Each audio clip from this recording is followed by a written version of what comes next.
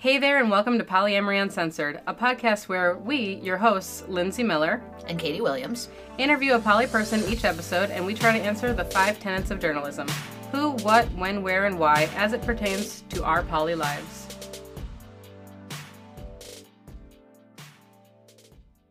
You're listening to episode 15, where we chat with Jen. Stay tuned as we delve into the good, the bad, the ugly, and the just plain complicated truths about our poly lives. All right, so Jen, who are you? Who am I? I am a cisgendered white woman. Do you want to say anything else about how you identify? No, I don't need to. No? Okay. So what initially drew you to polyamory? Well, I think that there's a lot of freedom with having a lifestyle that you don't have to have all your relationships be what have been prescribed for people in society. So I can make my friendships however I want, and I can make my other intimate relationships however I want. So I guess it's mostly a matter of freedom and being my whole authentic self. So what does polyamory mean to you? Polyamory, I guess, means being open to having many intimate, caring relationships with people and defining those for yourself. What have you found difficult about polyamory? And I guess also, how long have you been poly or identified that way? Oh, how long have I been? So, in a lot of ways, I've kind of seen it as a natural way that I am. So I've basically probably always thought of myself as open to that idea. Not that I had those words. I did start dating my husband monogamously, and we stayed monogamous for a long time. And I think that partly it felt like that was what he wanted, or what felt normal, what felt natural. But also we had like a really strong connection, and we were kind of into each other, and we were into our other lives, such that it just felt like a big undertaking to ask for an open relationship. Mm-hmm. So, what do you find difficult about? What do I find difficult? So I would say that polyamory and having an open relationship is my idea. So the difficult part is asking my husband for difficult things. So he backs my goals really hard, and he's always got my best interests in mind. And so he does like to give me what I want. And this is, I think, a difficult thing for him to like be super stoked about. And, you know, just dealing with the emotions of like letting other people in and that stuff. So I don't want to ever hurt him. So when it's difficult, I just feel like, oh my God, am I hurting this person that I love? I think that's the hardest part. Mm-hmm. Yeah. When did you feel different from other people? Or do you? Or do I? I mean, that's a loaded question. When did I feel different? Maybe I don't feel that different. Mm-hmm. But I suppose I was predisposed to being different just by growing up in a community and not in a single family household. I was automatically different, and I already had different points of view that I got from the community. So that was automatic. I think I take on a lot of those points of view, and I embody a lot of the points of view. So I do feel like it is who I am. You know, yeah. Where would you say that you are on your poly journey? My poly journey. Well, so the idea of having open relationships and defining your relationships how you want has been something I've known and seen my whole life. In terms of my husband and I recently opened our relationship, although we'd been talking about it for a long time and kind of tried it once, but we basically opened it about a year ago. So that in that way, I'm very early. Mm-hmm. So, yeah. Where do you hope to go in your poly journey? Where do I hope to go? Well, I don't really look that far down in the future, just in general in my life. So I'm just taking it as it comes, and I want more fun and intimacy and sensuality and just fun relationships and being able to be authentic and being able to, like, express affection and love and just, I guess that's, yeah. Yeah. So why would you say that you are poly? It's a trick question. Do you think there's a reason that you're poly? Do you think Is there a reason I'm poly? No, I don't know. It's all right. There's not a right answer to these questions. Is there a reason I'm poly? Because it sounds like more fun than not being poly. That's a good reason. Okay, yeah, that's the reason. Because why did you agree to be interviewed today? good question. So, Lindsay, I heard your podcast where you interviewed yourself, and you talked about how you wanted to live in a community or in a communal living situation, but you expressed some doubts that would be attainable, and so I messaged you that your goal is definitely attainable, and I know that because I grew up in a intentional living community that has been together for 50 years, and people are really happy. So, and they teach courses, luckily for people, so you can go and learn how they do it, what works for them, and take from that whatever you think would work for you. So I wanted to just let you know that, and I showed you their website, so... and then after that, you asked me, and then I had to think about it a little bit. But I decided to say yes, mostly because as I've entered the poly community and started to enter the dialogue, or at least listen to the dialogue within the poly community through, reading books and Poly Weekly podcast, I feel that the philosophy more philosophies, what Morehouse would call their philosophy. So I see more philosophy being pretty in line with what the poly community thinks and feels. And I also think that the more philosophy adds to the dialogue, adds to the discussion of the poly community, and kind of offers ways to win with people, ways to communicate with people, and has an example of a community that has been really successful by its own definition.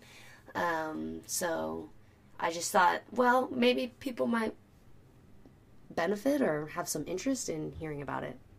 I think that's definitely true. And would you mind kind of maybe backing up a little bit and telling our listeners, like, what is the More philosophy? What kind of community was this? Like, many of us might not be familiar with it. Yeah, basically nobody's familiar with it because they don't advertise. That's one thing. They don't advertise. They just don't because, well, advertising pretty much it's about telling you you're missing something, right? You make someone insecure and then you say, I got a solution for it. Where Morehouse is definitely not a fix-it organization. They think your life is already pretty great. You made it that way. It must be perfect for you because you made it that way. Basically, their point of view is you're totally responsible for your life. And, yeah, and so it was, the philosophy is primarily put together by Victor Bronco and his widowed wife, Cindy Bronco. And Vic and his first wife, Susie, along with some friends, were the founders of Morehouse. And they did it as essentially a social experiment on how can we pleasurably live in a group? How can we get together and align our goals and not do a single honest day's work for the rest of our lives? So how large is the community, or how large was it when you were growing up? Oh, I mean, it ebbs and flows. So we have, Lafayette Morehouse is where I grew up, but then there's sort of satellites. And I would say through most of my life, it was about 50 people on the property, like 28 acres, several houses. Yeah, so about 50 there. And then there's a house there's some other houses that have more people. Mm-hmm. So maybe it's another 50. I don't know. And it grows and shrinks. And, when I was young, I grew up with probably like 12, 15 other kids, and then we all moved out. So there you go, mass exodus. And that, so it changes. Yeah. Yeah. Were you going to like a public school at the time where you knew that you were different from other kids, or did you? Yeah, I went to public school the whole time. Yeah, my parents were much more interested in their own lives than homeschooling a bunch of children. Yeah, no, we all went to public school. We didn't even necessarily go to the same public schools, depending on, which one we wanted to go to if we had a choice. Yeah, so that's interesting, and I think it shapes some of the way I am is I went to public school. I know what they think of my community. At least some people think that it's, a cult or sex cult, even better. And that we're the weirdos for defining the way we want to live and going for a pleasurable life. So I've never been ashamed of growing up there, but I also never cared to share because I really don't care about anybody's opinion of it. So yeah, I knew, and I also, it was nice, at least there was several other kids I grew up with that helped ingrain in me that, like, we have nothing to be ashamed of, and if someone messes with you, at least I got a crew. I have a crew, so it's not just lone soldier over here. That's a good point. Yeah. That was helpful. So what would you say that the community where you grew up would have to, like, teach poly people or poly people who would like to build a kind of a intentional community? Yeah, for sure. So they teach courses, so you can go and take the courses. They have one specifically on group living, though I don't actually know the names of which ones, so you'd have to look at their website. But I think that because communication is so essential to the poly community, and also sensuality and all this stuff, that's really where they add. And I guess I would say, I mean, there's a lot of things I could get into, but maybe a good example that I sometimes think of, that, like, maybe when I listen to the podcast and they're giving advice or I'm reading these books, I don't hear it. And let's say you want something, right? You want your partner to do something or do something differently. Mm-hmm. Or you want to approach a really difficult topic that maybe would hurt their feelings. The first thing is to give them a win, to acknowledge something right about them or something right about what they're doing. Then you're coming from a space of they feel validated. They know that you've got them in mind and their best interests. Then you can ask for the thing you want, and hopefully they'll be much more receptive to this request, or delivering some difficult piece of information. And then once they've done it, you thank them, you acknowledge them. So that Morehouse would call that the training cycle. And so it starts with an acknowledgement and it ends with an acknowledgement. And they would say, actually, in a relationship, you should just be layering on the acknowledgement all the time. Anytime someone does something right by you, just acknowledge it. If someone does something caring or loving or something you like, something you appreciate, just always acknowledge it. That's gonna always work better. So that's one thing that I think is So being really conscientious about acknowledging people, and specifically the training cycle. Like, if you're like, maybe someone, your husband or your boyfriend or someone does something that really is irking you, you've got to take 2 steps back, find them right, figure out how to communicate to them that you think they're right? So now you're gotten in this headspace that you actually like this person, you're not actually that pissed at you. It takes the anger down, maybe. Then you deliver the thing, and then when they hopefully make any steps towards it, even if they don't even get it right, if they take effort at it. Then you say, oh, I really appreciate that you made an effort to do what I wanted. I think that's really nice of you. And I actually like it this other way. Mm-hmm. So just the training cycle is the whole thing, the acknowledgement, the ask, the acknowledgement. And you can keep doing it till I get it right. That's why they call it training, right? Right, yeah.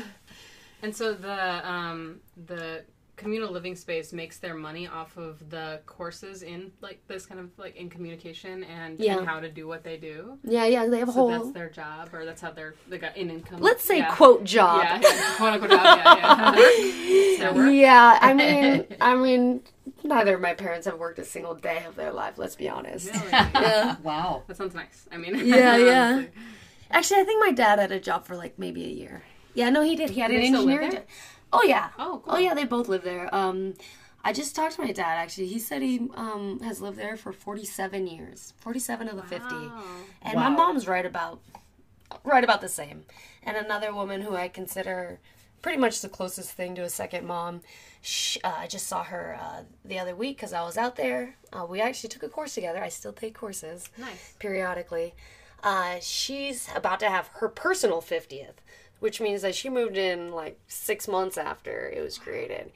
So yeah, a lot of the community has been there the whole time, even though a lot of people have left. And that's another cool thing too, is like a lot of people will leave, and then when they're visiting California, they'll drop by. Mm-hmm, mm-hmm. So that's kind of cool. Yeah, and I guess I kind of wanted to mention that like they have a lot of courses, but the basic ones that I think are ones that people in the poly community or anybody would benefit from would be basic sensuality and man-woman. And I guess I'll get it. I'll describe them. So basic sensuality, or as they call it, basic sense, is about how to have a good sensual life, but because your sensual life doesn't exist in a vacuum, it's actually about getting along with people. And it's about how to be gratified and how to ask for what you want and how to relate with people and understanding like whether you're a cause or effect and how to win at either of those sort of roles. And it talks about social constructs and how to, sort of play the game within that social construct. And so it's kind of like everything that. So they would say that basic sense is kind of the whole thing, the whole package for the more philosophy. Then you take other ones if you want to dive more into certain things. So how long would a class like that? Like a weekend. Mm-hmm. Yeah, there's a lot of weekend courses. There's some one-day courses, and then there might be like several weeks, or like a summer camp might be like a week or two, and you come stay there. Yeah. And then the other class you said you wanted to talk about was man-woman. Man-woman, that's a weekend course too. So that's kind of nice, like bite-size. Although they do feel super intense, so maybe like. Can you talk a little bit about what the content of a class like that is? Yeah, so that one's about, again, gender roles, like gender as a social construct. And instead of being a victim of that social construct, understand the rules of the game and be able to relate across those gender lines, essentially. Mm-hmm. And essentially, again, it's about getting along with people. So. That's really cool. Yeah. So now tell every guy that you ever want, or woman you ever want to date, go get the basics. Anyway. Has your husband done some of these courses with you? Yeah. So when we first started dating, we dated a little while and then we started taking them. So we've taken a few periodically. Mm-hmm. Not the whole slew of things, but yeah, a couple of them. So it sounds like you're definitely still closely connected to the community. Yeah, definitely. Yeah, I moved out in college. Actually, they asked for my room when I was a sophomore in college. I was like, what? You want my room? Fine. Dang it. So anyway, when I was a sophomore in college, so that was essentially when I moved out. I stopped coming back for the summers. I started having like internships and jobs and stuff like that. But yeah, I go back, and they give me a guest room. Sure. Yeah. And it's nice whenever you visit, you get a welcome sign. Aww. And whenever anybody goes away and then they come home, it says "Welcome home, so and so." Something. Cute. Yeah, it's kind of cute. So I guess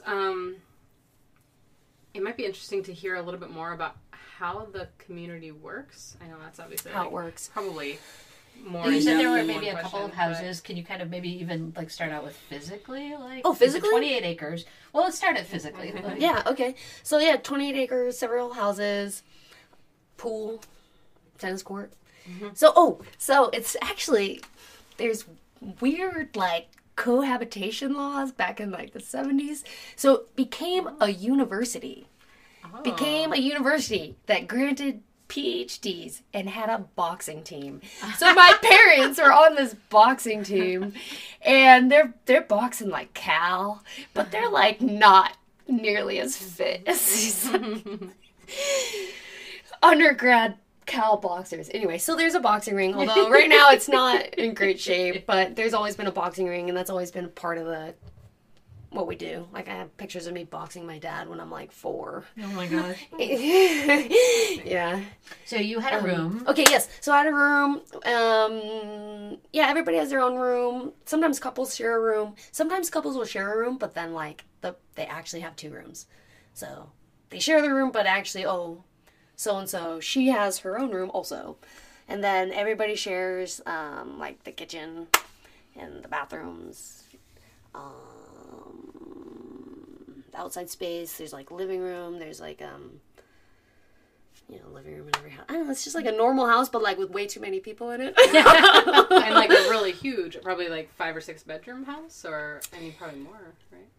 Yeah, so, I mean, number of bedrooms is pretty flexible because you can build walls and break walls down. But, That's a good point. yeah, so over time, like when it was more full, people would have really small rooms. And then, now people are actually expanding their rooms and they have like breaking down walls. They got 3 rooms and it's like huge.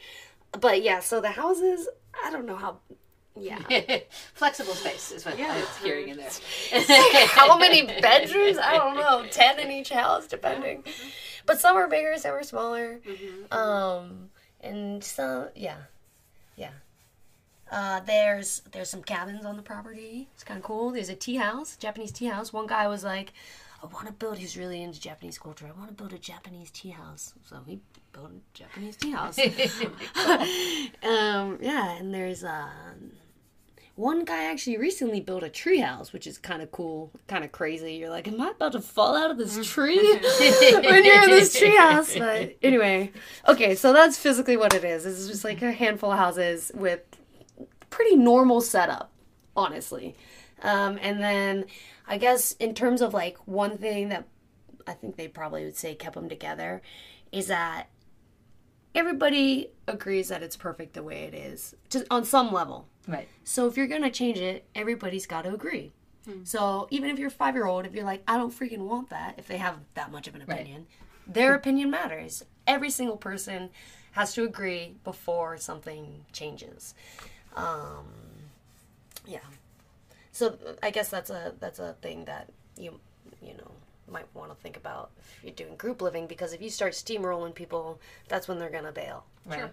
Yeah, makes sense. So how do things like responsibilities for childcare or things like that work? Yeah, it's sort of a funny thing. It's like whoever cares the most is going to get it done. Yeah. And, so when I was a kid, right, where there was like some number, 15 of us, I don't really know.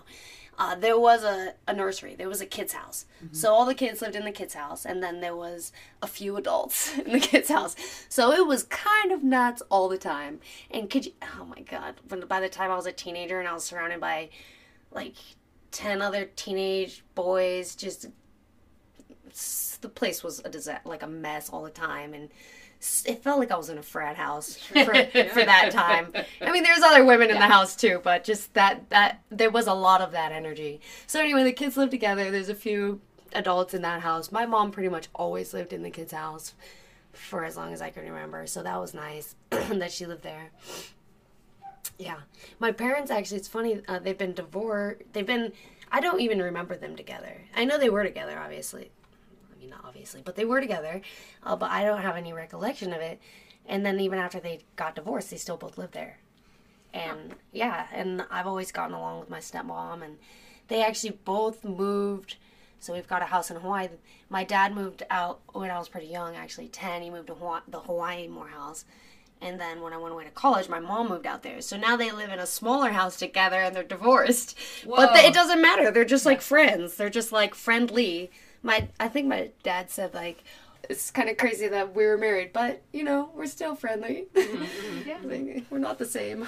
Well, I think that definitely is something that speaks to the poly community. Like, it's not a very large community in any given city, probably, but certainly in a city like Milwaukee, like, you've got to learn how to be able to get along with people, even if the nature of the relationship changes. Yeah, exactly. Yeah. It's Milwaukee. Yeah.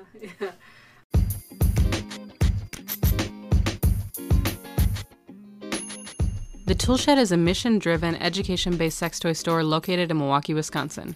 More than your typical adult store, the Toolshed provides quality, body-safe products that enhance the sexual lives and relationships of their customers, and they do it all in a comfortable, compassionate, and welcoming atmosphere. Not located near Milwaukee? That's okay. The Toolshed's online shop at www.toolshedtoys.com serves customers all over the world. The Toolshed strives to be the source for accurate, up-to-date information about sexual health and pleasure. Their store is staffed by sexual educators who are invested in providing sex-positive and inclusive support to their customers throughout their lifespan, no matter where they're from. The Toolshed stocks a large selection of products made from body-safe materials. They have sex toys for folks of all genders, orientations, and inclinations, including gear for strap-on play, vibrators to stimulate a variety of body parts, BDSM gear, kink supplies, and much more. The Toolshed is also proud to offer a large inventory of gender expression supplies like binders, soft packers, shaping underwear, and breast forms. Last but not least, the Toolshed stocks lots of great books on topics like ethical non-monogamy, how to negotiate consent, kinky play, sexual pleasure, sexual health, and so much more. They've got over 500 different titles in stock at their Milwaukee location and host a regular monthly book club too. Every day, the Toolshed staff answers questions about products, pleasure, health, and relationships, all without shame or stigma. The Toolshed also offers in-person and online private consultations for people who have in-depth questions about any of those things, as well as other subjects like communication and relationships, establishing healthy boundaries, fertility basics, alternative menstrual products, and other topics folks deal with every day as sexual beings. You can visit the Toolshed in person at 2427 North Murray Avenue in Milwaukee, Wisconsin, or you can check out our online store at www.toolshedtoys.com. From now through the end of 2019, you can use promo code POLY2019, POLY2019, at checkout for 10% off your next purchase. Thanks. And so you have said previously that, like, you wouldn't call this a poly commune, but that a lot of the ideals are the same. How does poly relate to an intentional community like this? Yeah, so I think what they would say is they're not going to prescribe any one relationship format. Mm-hmm. You could be asexual, and that's perfectly awesome and fine. You could be aromantic, doesn't matter.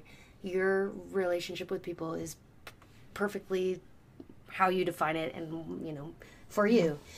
The way it's poly, the way I see the overlap is that a lot of people have many loves. Mm-hmm. You know, maybe they have a primary or an anchor partner, or maybe they have a husband or a wife, and then they have people that they have dates with, or maybe they have a girlfriend or boyfriend, or maybe, you know, so it's I think really what I think is the same is it's define your relationships how you want to define them. Pretty much. Not be constricted by this definition of, you know, one man, one woman, one house, some kids and a dog and a fence. Right. It's like, make your life and your relationships the way you want them. And that is right. And whatever you choose to do is right for you. Mm-hmm. That's what I think the overlap is.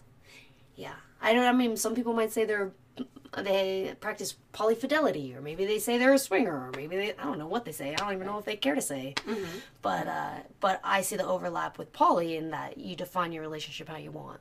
Mm-hmm. And you mentioned before that it was kind of hard to get into, which is like the opposite of a cult, is that it's hard to get into. Yeah, so the difference between Morehouse and a cult is cults are easy to get into and hard to get out, but Morehouse is hard to get into and easy to get out. And so hard to get into basically means, okay, you take a bunch of courses, and then, or you don't have to take a bunch, but you probably should, and then you can do an evaluacy where basically both parties evaluate each other. So the whole community has to agree, do I want to live with this person? And if you're not someone they want to live with, you cannot move in. That's why it's hard. So you got to be a pleasant enough person to have like maybe 50 people want to agree to live with you. Yeah. All say yes, absolutely, move them in. Wow. That sounds like a good time to me. So that's why it's hard to get into. And then it's easy to get out of because you just leave. Right. Peace. I'm done. Yeah, okay. Just like any relationship, it's like when you're done, I'm done. You know. Are the people that generally are moving in like partners of people who live there? Is that kind of how people? So, I mean, the growth like move-in was like really before I remember. So now it's like people move in a trickle, sure. In a really small trickle. And they are not partners. They're people who've taken courses and say, oh, this looks like fun to me. And then they move in. Mm-hmm. Oftentimes, they are already coupled, like outside, but not always. Sometimes people move in single, couple up, and then leave. That's happened a bunch of times. I mean, everything's happened, so. Sure. But, yeah, no, you pretty much people get introduced. Well, they do this thing called Mark groups, where it's just a social situation where you play communication games for a night, just for like an evening, like instead of go see a movie, go to a Mark group. And they kind of do these Mark groups all over the place. And then then maybe you take some courses, and you take some courses, you go, oh, this looks like something I could live with. And then you take an evaluacy is really the step to figure out if you want to move in. So when you say a trickle, like when you were growing up, how many people moved in a year, would you say? I'm trying to picture this. Like, I mean, since I can remember, it's only been like 10 and 20 years. Okay. There's not like a ton of people moving in. Yeah. I don't know. There's like 3 people moved in some number of years ago. I can't even. Yeah. I don't know. I'm just trying to picture it. Yeah. And with people staying there for 50 years. Yeah. That makes sense that like. And maybe the like incoming and outgoing is kind of constant, that it's similar, that like 3 people come in and maybe 3 people leave or something. Or 2 people leave. Yeah. I mean, it ebbs and flows, but it's not huge and fast. Yeah. Oh, they have another philosophy point that maybe has, I don't know if it has to do with why they stay together, but is you kind of have to live to your own moral code to feel deserving of good things in your life. So even though they don't necessarily work, they do run a charity for like where we get food that would have otherwise been thrown away by, say, maybe a local grocery store. Get it, box it up, hand it out to poor neighborhoods. And essentially we do this because it's fun for us. It's fun to get involved with the community. It's fun to feel like we're helping. But it's also a way to have us feel like deserving of good things in our life. It's like being forward about like, I want good things in my life. How do I feel deserving? By being a person I'm proud of. Mm-hmm. It's kind of a one philosophy point they have. And it doesn't have to be something like that. It could be like, living by my morals means, cleaning up the living room every time I see it messy and not getting upset that someone else left something there. Or maybe your morals say you pick up trash on the sidewalk. Or maybe it says you help people at the grocery store. I don't know, whatever it is. It's like you have to live by that to feel deserving of good things. So they kind of try to put that forward. Like, do it up front. Right. Do it up front. Yeah. I guess this is more of just kind of a technical question, but like, does everybody there pay rent? Like, is that Oh, how that works? It's an interesting thing. So it's not rent. It's technically they're in a lifelong course, or like a course the whole time they're in like there. they're at a university. Like they're at a university, and actually living there is a course. And so everybody pays a different amount based on like what they have or what the deal is, what deal they've made with the community. I don't know. I don't get into that too much because I was a kid. I didn't have to worry about it. But You were stuck in this course whether you like it or not. I'm not paying for it. It's called MSDs, but I can't even tell you what that stands for. Yeah. See, you can tell I'm not a normal spokesperson for the community because I don't bother to know things that don't affect me. Yeah. Yeah. Oh, and actually, 2 people I grew up still live there. They're the only. Yeah, I think they're the only kids that stayed.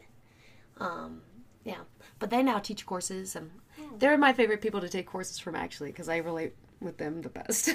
Sure. Yeah, it must be very different to have been like kind of born. You weren't born there, were you? Yeah, I was. You were born there. Wow. Yeah. So like have been born there your entire childhood, or to choose it as a 35-year-old. You know, like that's got to be very different. Yeah. Makes sense.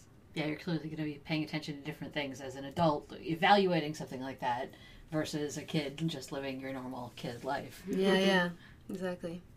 So, is there anything else that you think, some of the philosophies of this community would bring to your poly life or other people's, sort of poly in general?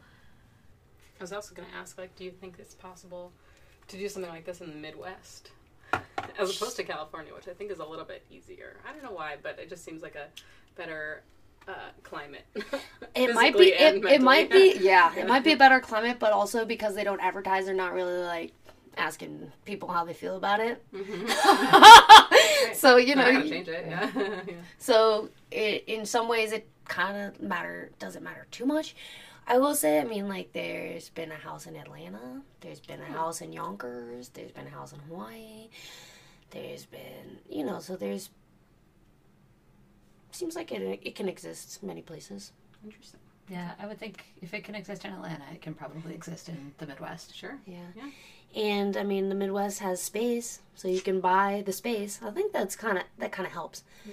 So I know growing up in a house with a ton of people, it's fun. Your friends are always around. There's always something to do. There's always some action. There's always some action all the time. But if it was nice to have the 28 acres to, like, I could just, like, go away from everybody and nobody could see me. Nobody could talk to me.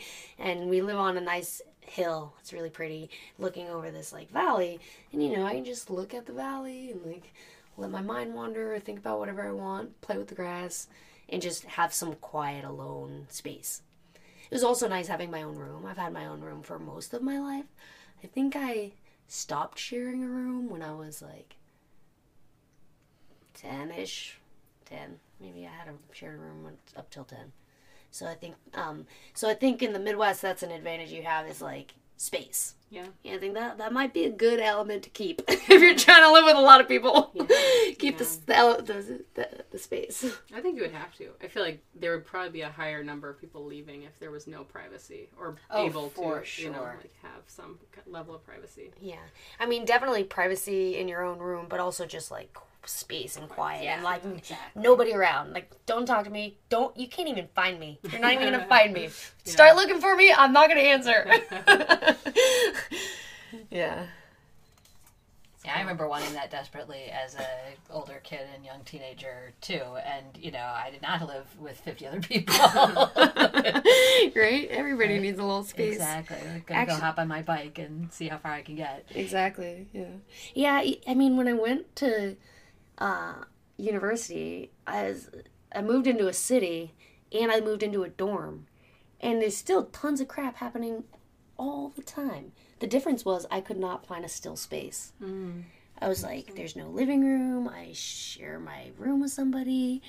I mean, the dorms didn't have, like, living rooms. They were, like, so nasty. And I'm in a city, so I go out in the city, and there's, like, cars. And I just remember just feeling like, okay, now this is a lot of motion. Like, I thought that was a lot of motion. This is even more.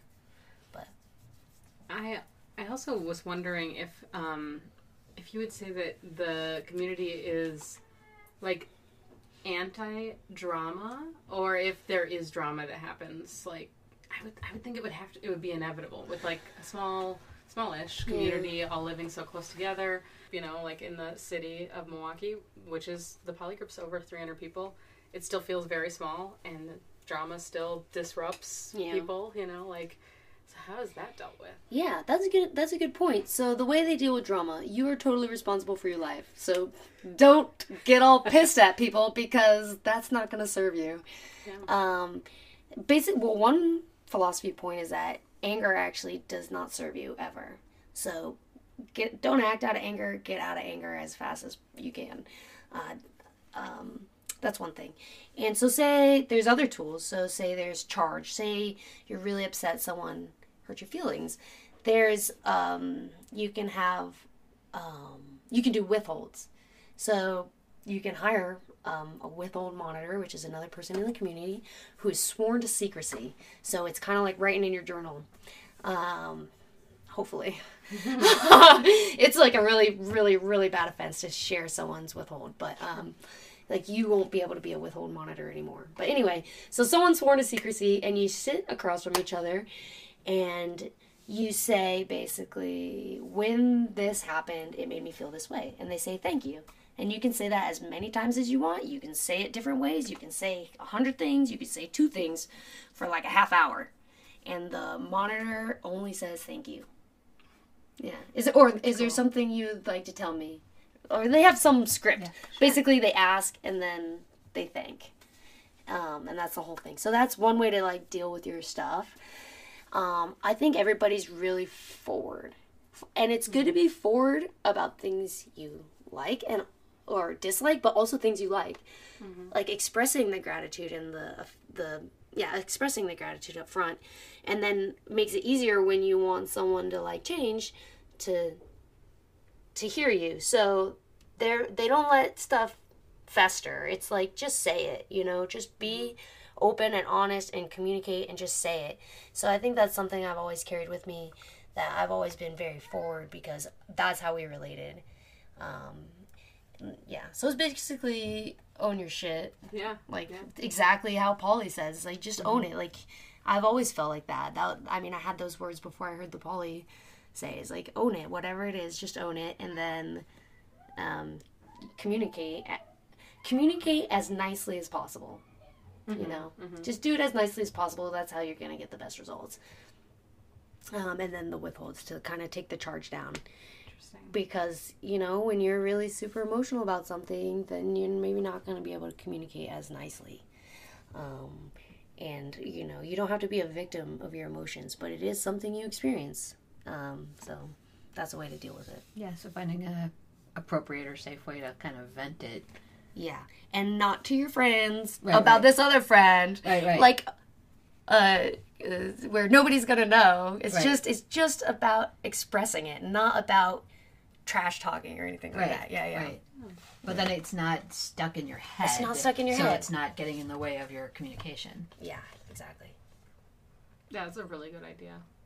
And it's so often I find that when people come to me to be that person, which I it's so hard to be an unbiased listener when you're like in everyone's like shit, you know. Yeah.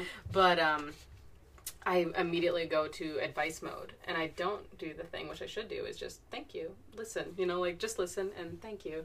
Because that sounds really great. Yeah. I go into, how do we solve this? What's the resolution? Oh, that's so me. Yeah.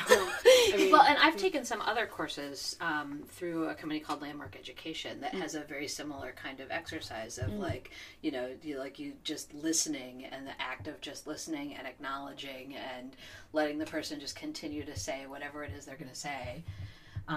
It can make a huge difference. And there's no like practicing listening without any judgment, without any like reaction. Like you're not agreeing, you're not disagreeing, you're just listening. Yeah. Mm-hmm. And it's really difficult. I mean, yeah, I heard somebody talk to me about somebody was just mentioning, I think they were talking about a class that they had taken where when listening to a group of people talk, you shouldn't like nod while they're talking, because then they're going to see that as like a form of acknowledgement. And if you don't do that with another person that's talking in the group, they will see it as like a rejection of their, and I was like, oh my God, I can't possibly think about every single thing I do when I'm in the group, And so it made me, for a little while, made me a little self-conscious, but I was like, well, this isn't my job. It's not your job. It's okay. Like, I'm not a therapist, it's fine. Yeah. But really small little things like that can actually make a person talk less or more, or can change the person's perspective on you as a facilitator or you as someone who's helping them out. It's very interesting. Yeah, I think Morehouse would call that window dressing. So if you start like nodding, or you tilt your head, or you like have your expressions don't quite match what you're saying, that's like window dressing, and they have you like, okay, don't do that. Yeah. It doesn't serve you, right? Right. It doesn't serve you. And I you. always feel like I want to validate the person I'm listening to. Yeah, and right. that sometimes is useful, but it isn't universally useful. Yeah. And so learning to have conversations where you're not doing that it's a useful skill. Yeah. It's got to take a lot of practice, though. Yeah. I can't even imagine. Yeah. I'd say Morehouse teaches a lot of useful skills. Yeah, that's really cool. And do you feel like you'll be going back there the rest of your life? Yeah, I mean, even just to see my parents, I'm like, Right, yeah, of course. But yes, so I go back to see my parents, but I'm definitely connected with people in the community, and it's not, it's a unique relationship with each of them. So some people I make sure I always see, and sometimes I bring them a gift, or I always make sure I have dinner with them, or something like that. And then other people I just say hi to and give them a hug or something. So yeah, I really like going back. And then the two I grew up with, I feel like I'm actually getting closer with them. So did some traveling with one of them recently, and then whenever I go back, I stay in their house. So my dad lives in the same house as them, so I'll stay in a guest room in that house. Nice. And they have a little kid, and so I get to play with the little kid and stuff like that. Nice. So second generation of That'll be third. or third generation. Oh, because both of these people who grew up there are now partnered? Oh yeah, they are actually. Oh, that's Yeah, so cool. yeah, yeah, yeah. They'd be like a third generation of Third generation. That's really cool. Yeah, and actually, so maybe they have a lot of generations because, as my friend's mom moved in when she was young. Let's call her A. Let's call her A. Just because it's the first letter of the alphabet. Okay, so my friend A, who's basically my age, like a little bit younger, her mom moved in when she was young, had her. Then now she's married and has a kid. But also, her grandmother moved in when her grandma got older. So it was like, move the grandma in. So like, actually, they had a lot of generations. And the grandpa still comes and visits. So when I'm there hanging out with them, it'll be grandpa, mom, then my friend, and her kid. So that's 4 generations right there in that house. Wow. That's really cool. Yeah. But he lives somewhere else. I don't know where he lives. That's really neat. Well, and that makes sense that, like, kind of bringing back the family structure that I think predated nuclear family. Like, people did all live together. So often, big families from grandparents down to grandchildren all lived under one roof. And then I feel like, 1940s and 50s maybe is when it kind of changed to being like, no, you should live on your own with your husband and wife or whatever, and then have your kids. 2.5 kids and a dog. Yeah. Yeah. Even better, how about you just move all your friends in? Right. That's what they did. Well, and it also seems like, I mean, when you're talking about the grandma moving in, like, what a great way to be able to be cared for when your health maybe starts to go, or you can't, like, totally take care of yourself. You know, if you're rooted in a community like this, like, you've paid it forward all this time, and now, presumably, you're going to be, helped in the way that you need help. Yeah, absolutely. And it helps, too, so when people have kids, the community can share the responsibility, and when people get older, they can share the responsibility. So other people have moved their parents in, and then a lot of times what I see is they have different people they regularly have dinner with. Like, you're not going to ask a 70-year-old to make, maybe not 70, 80-year-old to make dinner. So you just, like, invite them to dinner. So every Monday they have dinner with this family, and then the next day they have dinner with this family. So it's like a way to take care of them without having it be that you have to 100% take responsibility for your aging parent. Right. Sure. Yeah. That's really cool. Yeah. I mean, I shouldn't say an age because, I mean, they're all getting older and they're all still quite physically able to do stuff. Sure. Yeah. So, but, you know, when you get 80, Right. 90, At some point, people maybe are not able to do that. Yeah.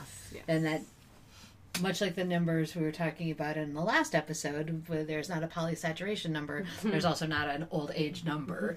Like, wherever you are in that, in your capacity and your, you know, physical and mental capacity. Yeah. Definitely. Yeah, I don't know if I have any more questions about. I mean, do you have anything that you grew up with that's so vastly different that you wanted to like mention, or just mentality wise? I guess the mentality that's different is that it's good to live your life for pleasure. It's a good thing. And I guess they would say fun is the goal and love is the way is a fun slogan for them. That's cute. So kind of keeping that with me is a good thing. To A mantra or something. good mantra. Yeah. Good perspective. Is there anything else that you wanted to add to the podcast? No, I think I've said quite a lot. All right. Well, I think this was really awesome and informative, and I think a lot of people are really going to find this interesting. So thank you so much for coming. You're welcome. Yeah, Thank thanks you. a lot. Thank you. All right, so that is it from us at Polyamory Uncensored. We have been Lindsay Miller And Katie Williams. We'd like to thank my husband Rob for helping us through our many sound issues, and thank myself for editing the podcast so we sound smart. You can follow us on Facebook at Polyamory Uncensored, contact us at polyamoryuncensored@gmail.com, and if you'd like to support us at all, you can send us a monthly contribution at anchor.fm/polyamoryuncensored and simply click on the Support This Podcast button. We will forever be grateful for any contribution you can manage to making this podcast better and more efficient. We hope you have enjoyed this episode, and remember, We love you. Bye.